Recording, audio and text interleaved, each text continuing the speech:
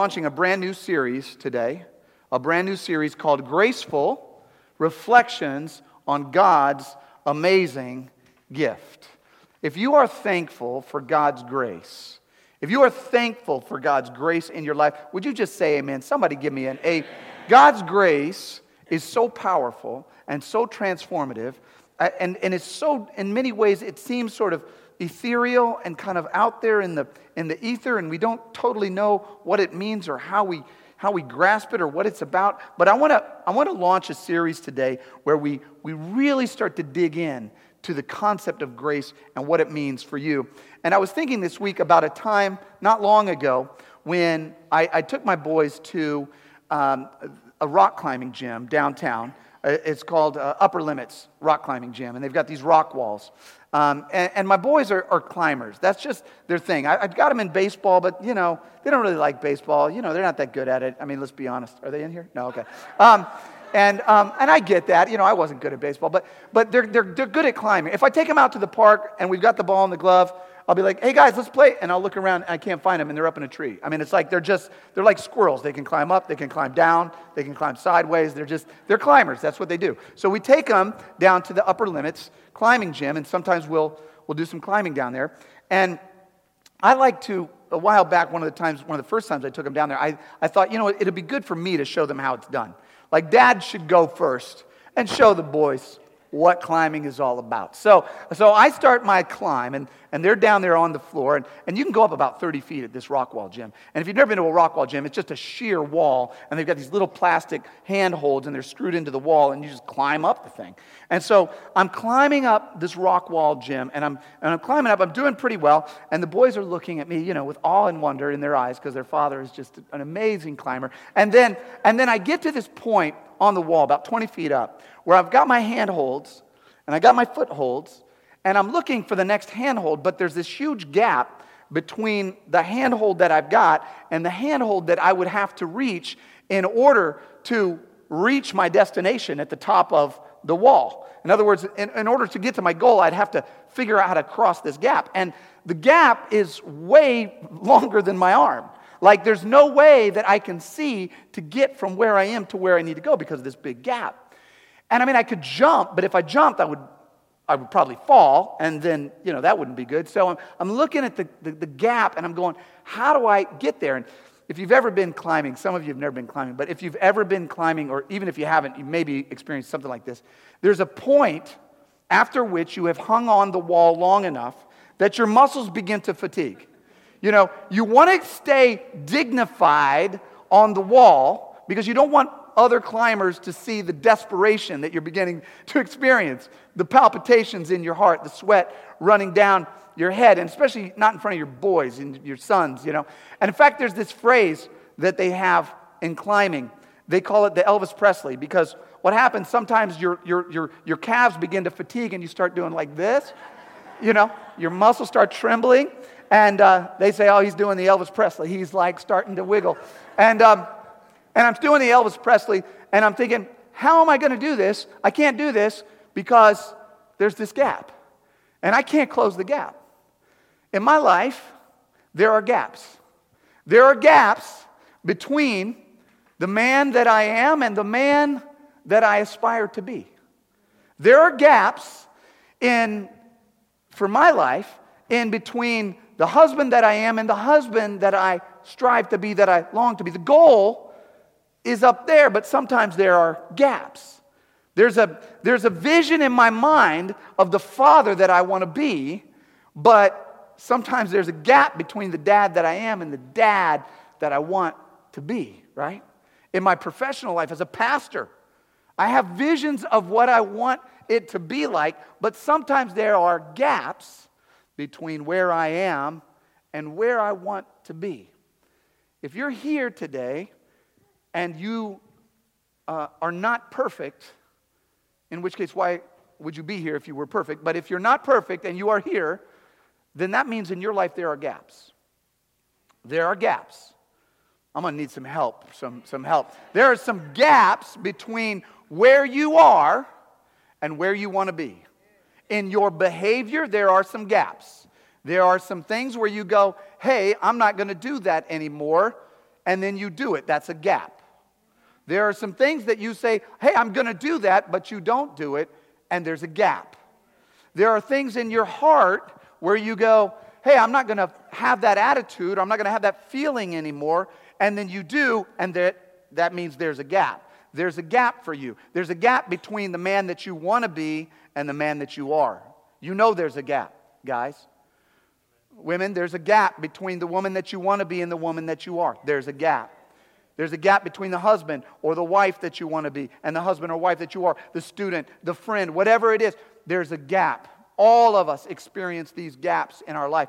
And in fact, we experience them in a couple different ways. Throughout the scripture, we see Jesus teaching a couple different groups of people. He's always surrounded by like the sinners and then the holy sinners. All right? I call it reckless sinners and righteous sinners. But they're all sinners. All right? So the reckless sinners are the ones you know. They're easy.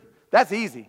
Because they're out destroying things. They're out breaking their life. They're out getting drunk and partying and crashing their life and doing all kinds of nonsense and messing everything up. And you see the sin. And when you are one of those sinners, man, you know there's a gap.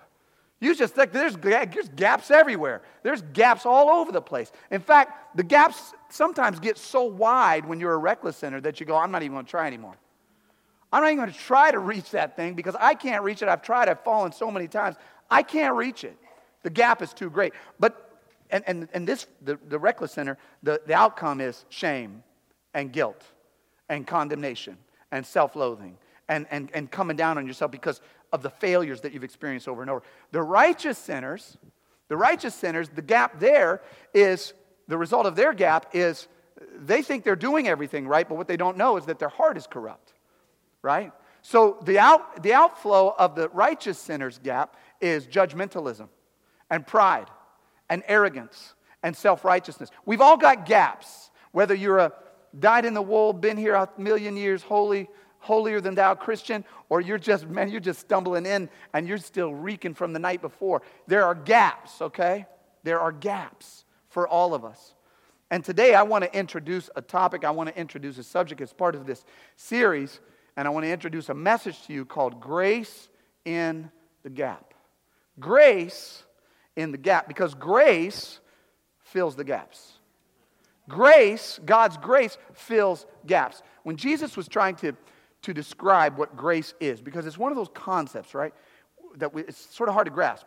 When he's describing it, he says this. He says there was a guy, a landowner, who owned a vineyard. So this guy had all these acres of vines, and he was going to make wine. And so he needed people to come and harvest the grapes. So he goes out at 6 o'clock in the morning, and he sees these guys that are looking for work. And they're out standing in the market, and they're like looking around trying to find somebody that'll hire them. So Jesus says, I'll tell you what, come to my vineyard, I'll pay you $150 for a day's work. You come, you work for a day, you get $150, And they go, great, that's great, we're done, we're in. They're in. So they go, start picking grapes. The vineyard owner goes back out at 9 o'clock. He sees some other guys that, they weren't up at the crack of dawn, but, they're there. I mean, they got a decent night's sleep, and they're up, and they're ready to work. And so he goes, hey, guys, if you want to come work for me, I'll pay you what's fair. Come and work. They go, okay, great. We'll do it. So they come and work. He goes back out at lunch. He has a sandwich and steps back out at the market. It's like, and he sees some other guys there. Now, these are starting to get straggly. These are the guys that, they're just, they were up pretty late, and they're not out to the market until noon. And, and he goes, hey, do you guys need some work? They say, yeah. Okay, come and work for me. All right, so they go, and they go. He does the same thing at 3 in the afternoon. Now, if you're at 3 in the afternoon and you're just getting up and getting out to the market to find some work, you might not even want a job at that point. You're kind of like, well, he gets those guys. You guys want to come work? Yeah. He goes out at 5 p.m. Work ends at the bell rings at 6. You only got an hour left. If you're rolling out, you're a derelict at this point. You're just a guy you're just showing up because you need to tell your wife that you showed up to get a job, right? You don't really want a job. So, but Jesus goes, hey, do you guys want to come work? They're like, whoa, okay. An hour? Okay. So they go and work. The bell rings at 6. Work day is over. He brings all the workers together. And he tells the foreman, he goes, I want you to start paying the guys. And these guys, these guys that I got out of the marketplace at 5, I want you to pay them first, and then I want you to pay, everybody right up the row, and I want you to pay them all. And the foreman goes, okay, so what do we pay these guys? He goes, I want you to pay them $150. All of them? Yeah, I want you to pay everybody the same.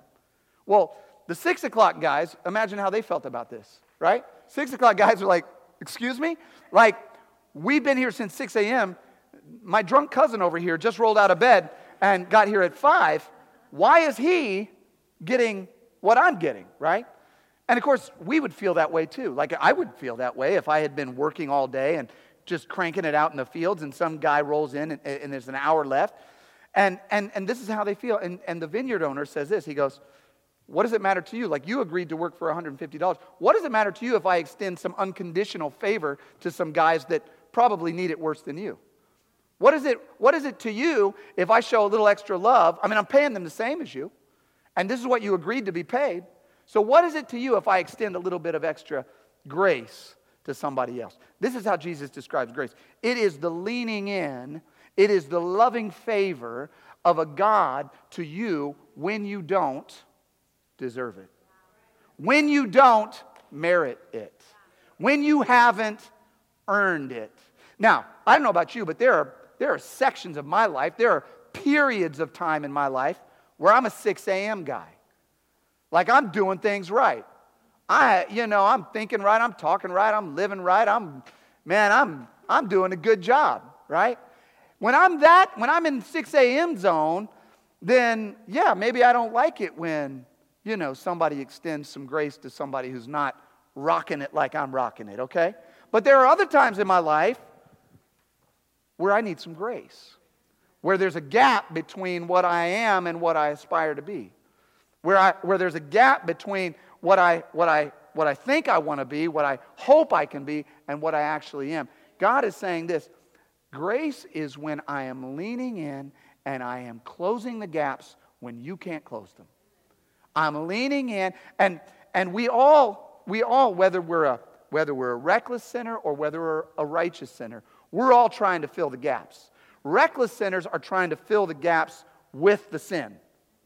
With the sin. They're going, man, my life is a mess. Maybe if I just party a little bit more or sleep around a little bit more, whatever it is that they do to fill in those gaps, that's what they're doing to fill in the gaps. The righteous person is actually doing the same thing. If I just pray a little bit more and I read my Bible a little bit more and I show up to church a little bit more, then everything will be good. Either way, you're trying to fill it in yourself, and every time you're going to find that there's a gap.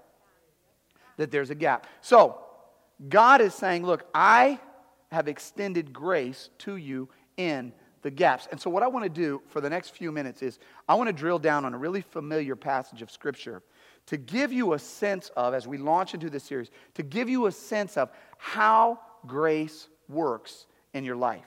How is the nature of grace in the way that it works in your life? How does it flow into your life? And I want to start with a really familiar passage. Some of you will be familiar with this passage. Some of you will know this passage. It's from the Gospel of John, and I love how it starts. It says this. It says, in the beginning was the Word, and the Word was with God, and the Word was God. Now, right out of the gate, we're just going, whoosh. This is something beyond our comprehension, because in our world, you can't both be with something and also be that thing. So we're learning something about God right now that is beyond even our scope to fully grasp and fully comprehend. The Word was with God, and the Word was God. All right? So John's using this phrase, in the beginning. Has anybody ever heard that phrase in the Bible somewhere else? In the beginning? In the beginning? Right. Where was it? Where'd you hear it? Yeah, it was in the beginning. It was in the beginning of the book. It was in the first chapter. It was in the first verse. And it said, in the beginning, God created the heavens and the earth was formless and without void, and darkness was upon the face of the earth. And the Spirit of God hovered upon the face of the deep, and God said, let there be light, and there was light. So it's the description of the creation, you know this passage, right? This is the only other place in the Bible where they use this phrase, in the beginning, at the beginning of a book. So what John is trying to do is saying, hey, you know how in Genesis they describe the beginning of the creation? We're going to begin again. We're going to start over, because it turns out that at the beginning of creation, it didn't take long for there to become a gap. So I'm going to start describing a new creation that fills in the gap that we experienced in the old creation, in the first creation, right? Because the first creation describes Adam. You know the story of Adam, right? Adam, the word Adam, Adam, ha-Adam means earth, or means human. It means mankind, right? And it even comes from the word Adamah, the Hebrew word dirt. So you get this sense of humanity. You get this sense of the earth man, a man from the earth, right? But as soon as Adam was formed, there formed a gap. I don't know if you remember the story. It says, you may eat of every tree of the garden, but of one tree you may not eat, of the tree of the knowledge of good and evil. And Adam said, oh, you know what I mean, right? A gap, right? All of us, no matter where we are, no matter who we are, no matter where we come from, no matter what our backgrounds is, it doesn't take long for us to experience a gap. And what John is saying in this passage, by hearkening back to Genesis, is I'm bringing in a new Adam. That was the first Adam. He was the earth man. I'm bringing in a new Adam, and this Adam wasn't created. This Adam wasn't created. It says this, he was with God in the beginning, and then it says this, through him all things were made. Without him nothing was made that has been made. So he wasn't made. A lot of times we get in the mindset of Jesus being a historical figure, and he is a historical figure. But that's not the beginning of Jesus' life. Through the Word, everything was made that is made. Through the Word, everything that is, everything that exists, was made by him and through him. Right? And one scripture says, for him. So Jesus, I don't know if you know this, Jesus was almost killed before he was crucified. There was a moment in his ministry where he was almost stoned to death before he was crucified. And what triggered it was this conversation that he had with these religious leaders, and he's coming off a little strong. Jesus, if you ever read the Bible, sometimes he comes off a little strong. He's not like super meek and mild all the time. Sometimes he says things that are kind of get up into your grill a little bit and just kind of gets at you and goes at you for a minute. And so he's saying some things that the religious leaders are like, and they actually said to him, they go, wait a minute, are you saying, I don't think you are saying this, are you saying that you're more important than Abraham? Are you saying that you're more important than the prophets, Jesus? Because some of the things you're saying sound like you're saying you're more important than Abraham and the prophets. And then Jesus said something that just flipped their lid. He said, oh, before Abraham was, I am. And they're like, then it says, next line, they picked up rocks to stone him, right? Because what he's saying is, I made Abraham. I mean, Abraham came through me. I don't come through Abraham. Abraham comes through me. Everything that exists comes through me. In the beginning was the Word, and the Word was with God, and the Word was God. And everything that was made through him, and nothing was made that wasn't made by him. And then it says this, in him was life, and that life was the light of all mankind. The light shines in the darkness, and the darkness has not overcome it. Do you know that you cannot go into a room and flick on a darkness switch to drown out the light? The only way it gets dark in a room is if the light dims. Darkness cannot overcome light. Light can overcome darkness. The only way darkness overpowers light is when the light recedes. Jesus says, the scripture says, John says, he came into the world and he was bringing light, and the darkness, it says, could not overcome it. And then here we're starting to close in. We're starting to close in to see where it's going. It says this, the Word became flesh and made his dwelling among us. Do you understand the power of that phrase? We have a theological term called incarnation. Incarnation, it comes from the word carne. It means meat. It means flesh. So like carne asada or carnivore, right? It's God came and said, I'm going to robe myself in flesh. So you have Adam that was made up out of the dirt, created up out of the dirt. Then you have God coming and wrapping the dirt around him. So you've got this earth man who created a gap, and then you have this God man who says, I'm coming to fill this gap because you guys have messed it up. And there's nobody that can fill it except me. And I am coming to fill the gap. I wrap myself in flesh so that I could experience what you're experiencing, fully God, fully man. And then Now we're drilling down to understand what he's going to bring. It says this, we have seen his glory, the glory of the one and only Son who came from the Father, full of grace and truth. Then they doubled down on the fullness. Out of his fullness, we have all received grace in place of grace already given. I want to stop for a moment on this passage. This series is called Gracefull. We didn't misspell it. It's two L's on purpose. Because God is saying, look, I don't want to just extend a trickle of grace to you to help you out in the hard times. I want to fill you with grace. I want grace to pour over you. I want grace to fill you up so much that it brims out and spills out onto the people around you. I want you to be grace-full. First thing that he's saying in this passage, if you look, it says, out of his fullness, what does that mean? That means that there is an infinite supply of his grace. There is an infinite supply of his grace. In my house, I live in a house in U City. Our house is 100 years old. There are some gaps in my house, all right? So there are some gaps in the windows, and there are some gaps under the door, and there's some gaps in the trim. It's an old house, and it seems like it kind of shifts every once in a while, so every time I close a gap, a new one opens. Little gaps, right? And then there are some other gaps that are a little harder to track down because, like, every time I have 4 children, every time they go in and out of the house, no matter how many times I tell them, no matter how many times my wife tells them, no matter how many times we bribe them or whatever, they leave the door open. You know, like, and it's summertime, and I'm trying to cool down the house, and there are gaps, and I don't know if you know, but out of those gaps flow my cash, right out of the gaps, There's gaps, just cash just flowing out, right?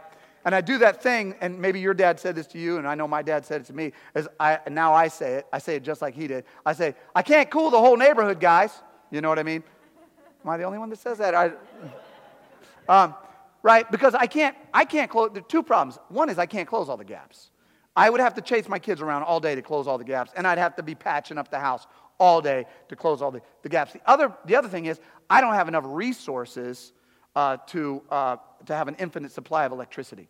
Right? I don't have enough money to pay Ameren the amount of money I would need to pay Ameren to just keep the house cool as long as there are that many gaps. Right? God is saying like this, I have got an infinite supply of grace to fill the gaps in your life. Every gap that you can't close, I've got grace to fill that gap. Every time you fail, I've got grace to fill that gap. Every time you blow it, I've got grace to fill that gap. My grace flows out. It's an infinite supply. It just keeps pouring out. Anywhere you go, anytime you experience pain or heartache or fear or condemnation or shame, God is saying, I've got grace and I've got an infinite supply of it, and it's out of my fullness, and my grace keeps flowing to you, and I know you're working really hard to try to close the gap, but don't be up there doing the Elvis Presley with your life all day, because I've got grace to fill the gap. I've got grace to fill the gap. Now here's the problem. There can be an infinite supply of grace, but if you don't access it, then you don't experience it. If you don't reach out and grab it, then you don't experience it. Look what the scripture says. It says that there's out of his fullness, the second part says, we all have received. Out of his fullness, we all have received. That word receive, it actually is an active verb. It means to go out and grab it. Like when somebody says something to you, and you can determine whether you're going to receive what they say or you're going to reject what they say, right? Somebody says something to you that is affirming and powerful and truthful, you can say, I receive that. In other words, I actively embrace that. Or you can reject it. This is the same word.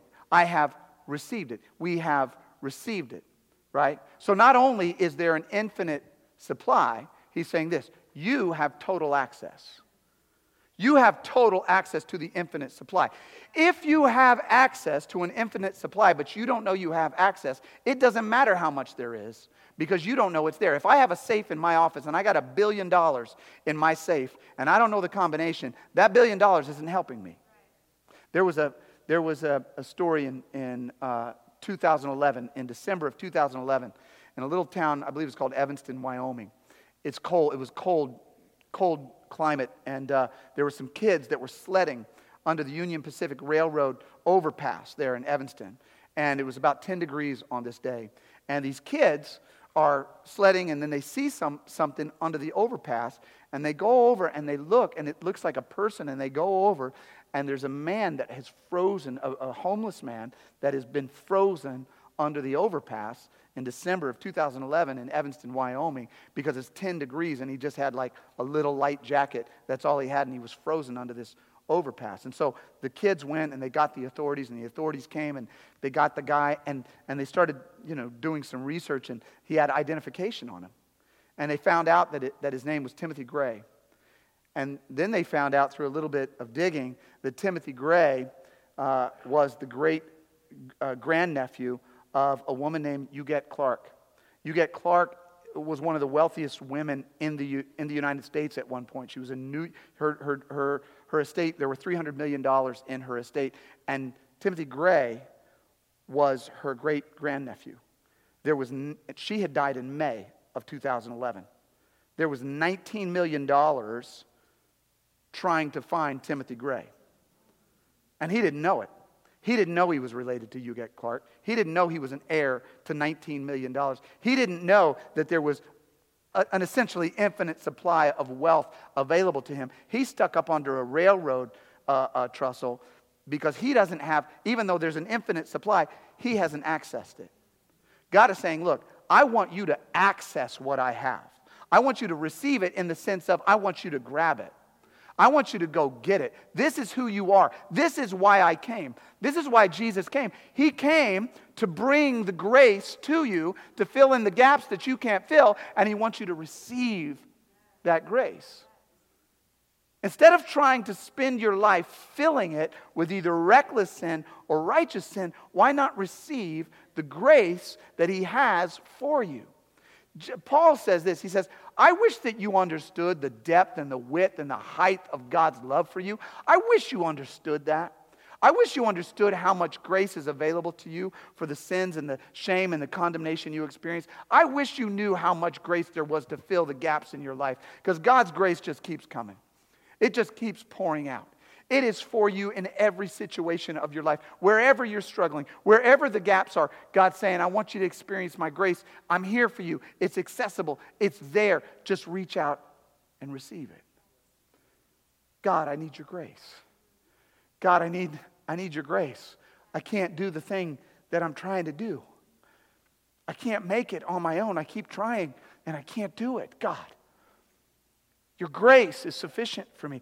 In my weakness, that's when you're strong. See, this is what confuses everybody about Jesus. Because Jesus is never saying, I need you to work hard enough to get into my good graces. We have this phrase, right? You got to get back in my good graces.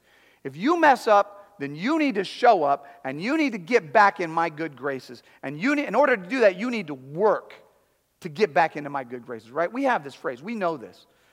God says, no. It's actually when you blow it, that's when my grace extends to you. It's when you need it, when you deserve it the least, that's when I extend it the most. Look at what it says. I want to wrap up this passage here. It says this: out of His fullness we have all received, and then it says this: grace in place of grace already given. Now, your passage, your translation might say grace upon grace. This is a passage that all these commentaries are trying to figure out, what does it mean? Grace in place of grace already given. What it means is that there's a continuous flow of grace. It means that once the grace is full, more grace keeps coming, and it displaces the grace that you were experiencing. The grace just keeps flowing. So I had a conception when I was a kid, and some of you have this conception still, where you go, grace is kind of like a real sensitive bird. It lands when everything is cool, and it's there. But if you kind of stir around, it's off. It's going to run off, right? So for me, when I was a kid, I was like, if I'm doing everything right, then I'm experiencing God's grace, because God's extending His grace to me because I'm doing everything right. But if I mess up, then God's grace is going to run off and is going to disappear, and then I've got to get it back. I've got to come back after it, right? And God is saying, no. Because there's a passage in the Bible that says this: where sin abounds, where there's a lot of it, grace does that much more abound. That means wherever there's sin, that's where grace pours in. Wherever there's a gap, that's where grace comes in the most. It doesn't come in when you're just killing it. It comes in when you need it and when you don't deserve it. I'm standing up. I'm hanging on the wall upper limits, 20 feet up. I'm doing the Elvis Presley. My kids are down there. I'm like, don't want to fall. It's really embarrassing, right? And then I think, well, you know, I do have an auto belay on. I don't know if any of you guys are climbers. But when you're climbing a rock wall, you have a harness. And that harness is connected to an auto belay. The auto belay is a magnetic device that makes sure that if you fall, then it activates the auto belay and it keeps you from falling and plunging to your death. All right? And so, but here's the thing. The auto belay isn't activated unless you fall. You see? So what happens is when you fall, when you need it the most, when you deserve it the least because you have failed on your gap-reaching abilities, that's when it kicks in. God is saying to some of you today, look, you think that I'm far from you because you think you're far from me. You're not far from me. My grace is coming after you right now. I'm in pursuit of you. I'm leaning in right now. I'm pouring myself out to you right now. I'm coming after you when you need it the most and when you deserve it the least. Jesus says, I'm going to give these guys $150. They only worked for an hour. I'm filling in the gap. I'm filling in the gap. I am pouring out my grace, and it's an infinite supply because I made it, and I made everything, and everything that is was made by me and through me, and I've got an infinite supply, and you have access, and I'm going to keep pouring it out upon you, and the more you need, the more it comes. I want to close with this. Worship team, you guys come on up. I want to close with this. I was in my basement. I really want you guys to get grace, man. I really want you to get grace. Grace will change your life. It will change your life. It will change your heart. It will transform everything about your experience in the world. It will stop. It's counterintuitive because you think that like, oh, you know, if I believe in grace, then maybe I'll just jump off the wall for fun. I'll just sin for fun because grace will catch me every time. But it doesn't work like that. When you begin to actually experience grace, man, it makes you want to do so much better because you love God so much and you are so grateful for the grace that He has extended because you know you don't deserve it. I was in my basement and I'm down in the basement and I'm working. We have a wall in our basement. I'm on one side and there's a wall. And I hear something on the other side of the wall. And it sounds like water. It sounds like water's dripping down onto the floor of my basement. And I'm like, that doesn't sound good. And so I come around the wall, and I come onto the other side of my basement, and I look up, and water, literally, like a lot of water, is pouring through the floorboards in my house onto the basement floor. Like pouring. Not in a little spot, not a drip. It's raining in my basement. It's raining. And I immediately thought, oh my gosh, man, a pipe broke. This is bad. This is an old house. This is going to be, how am I going to stop the pipe? So I run upstairs to see where the water's coming in. Right at the upstairs, at the top of our basement stairs, is a bathroom. The bathroom door is closed, and water is pouring out from under the bathroom floor. I mean, just spreading all around, spreading in the kitchen, into the boys' rooms, just spreading all around, right? Thought, oh no, run to the bathroom door, throw open the door. My 2-year-old, Eden, is on her little stool at the sink, pulled the stopper, got the faucet on, and just smiling like, hey, Dad! Scrunchy nose. Water is just pouring out over the sink. Water is replacing water. Water that was in the sink is coming out of the sink. New water's going in. It's all going down the basement, right? This is what God's grace is. It just keeps pouring out and displacing the grace that it's already placed. You had grace, here comes some more, here comes some more, here comes some more. God's saying, I want to pour it out all over you. Wherever you are dry, that's where I'm going to pour out my grace. Wherever you are hurting, that's where I'm going to pour out my grace. Where are you not experiencing God's joy and His confidence and the peace that passes all understanding and the courage of the Lord? Where are you not experiencing the power of the Holy Spirit in your life? Because that's where God's grace wants to reach.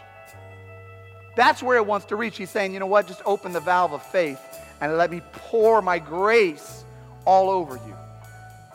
For by grace we are saved through faith. Open up and say, God, I receive your grace. I'm taking the infinite supply of your continual grace and your continual mercy and your love and your favor that's leaning towards me, even though I don't deserve it, especially because I don't deserve it, and I'm experiencing your grace in my life. Because here's what happens. When we become graceful, when we become full of grace, see, God knows our gaps. God knows your gaps. And it's in fact through your gaps. Can you hear me all right? It's through your gaps that God's grace will pour out to those around you. Nobody thinks you're perfect. And if you think you're going to convince somebody to experience something better than they're experiencing through your perfection, that's a gap for you. That's not going to work. What happens is people see the grace of God through our brokenness, and that's what draws them to God. It's the overflow of grace that keeps replacing grace. Let God pour His grace into your brokenness, into your sin, into your guilt, into your shame, because when we do that, it pours out from here. It floods out of the Tivoli Theater. It floods the Del Mar Loop. It floods University City. It floods our nation. It floods our community. The grace of God pours around the world when we are full of grace. Mamie, sing us a line from that song. You thought I was worth saving, so you came and changed my life. You thought I was worth keeping, yeah. So you cleaned me up inside. You thought I was to die for, so you sacrificed your life so I could be free, so I could be whole, so I could tell everyone I know. You thought I was worth saving, so you came and changed my life. You thought I was worth keeping, so you cleaned me up. You cleaned me up inside. You thought I was to die for, so you sacrificed your life so I could be free, so I could be whole, so I could tell everyone I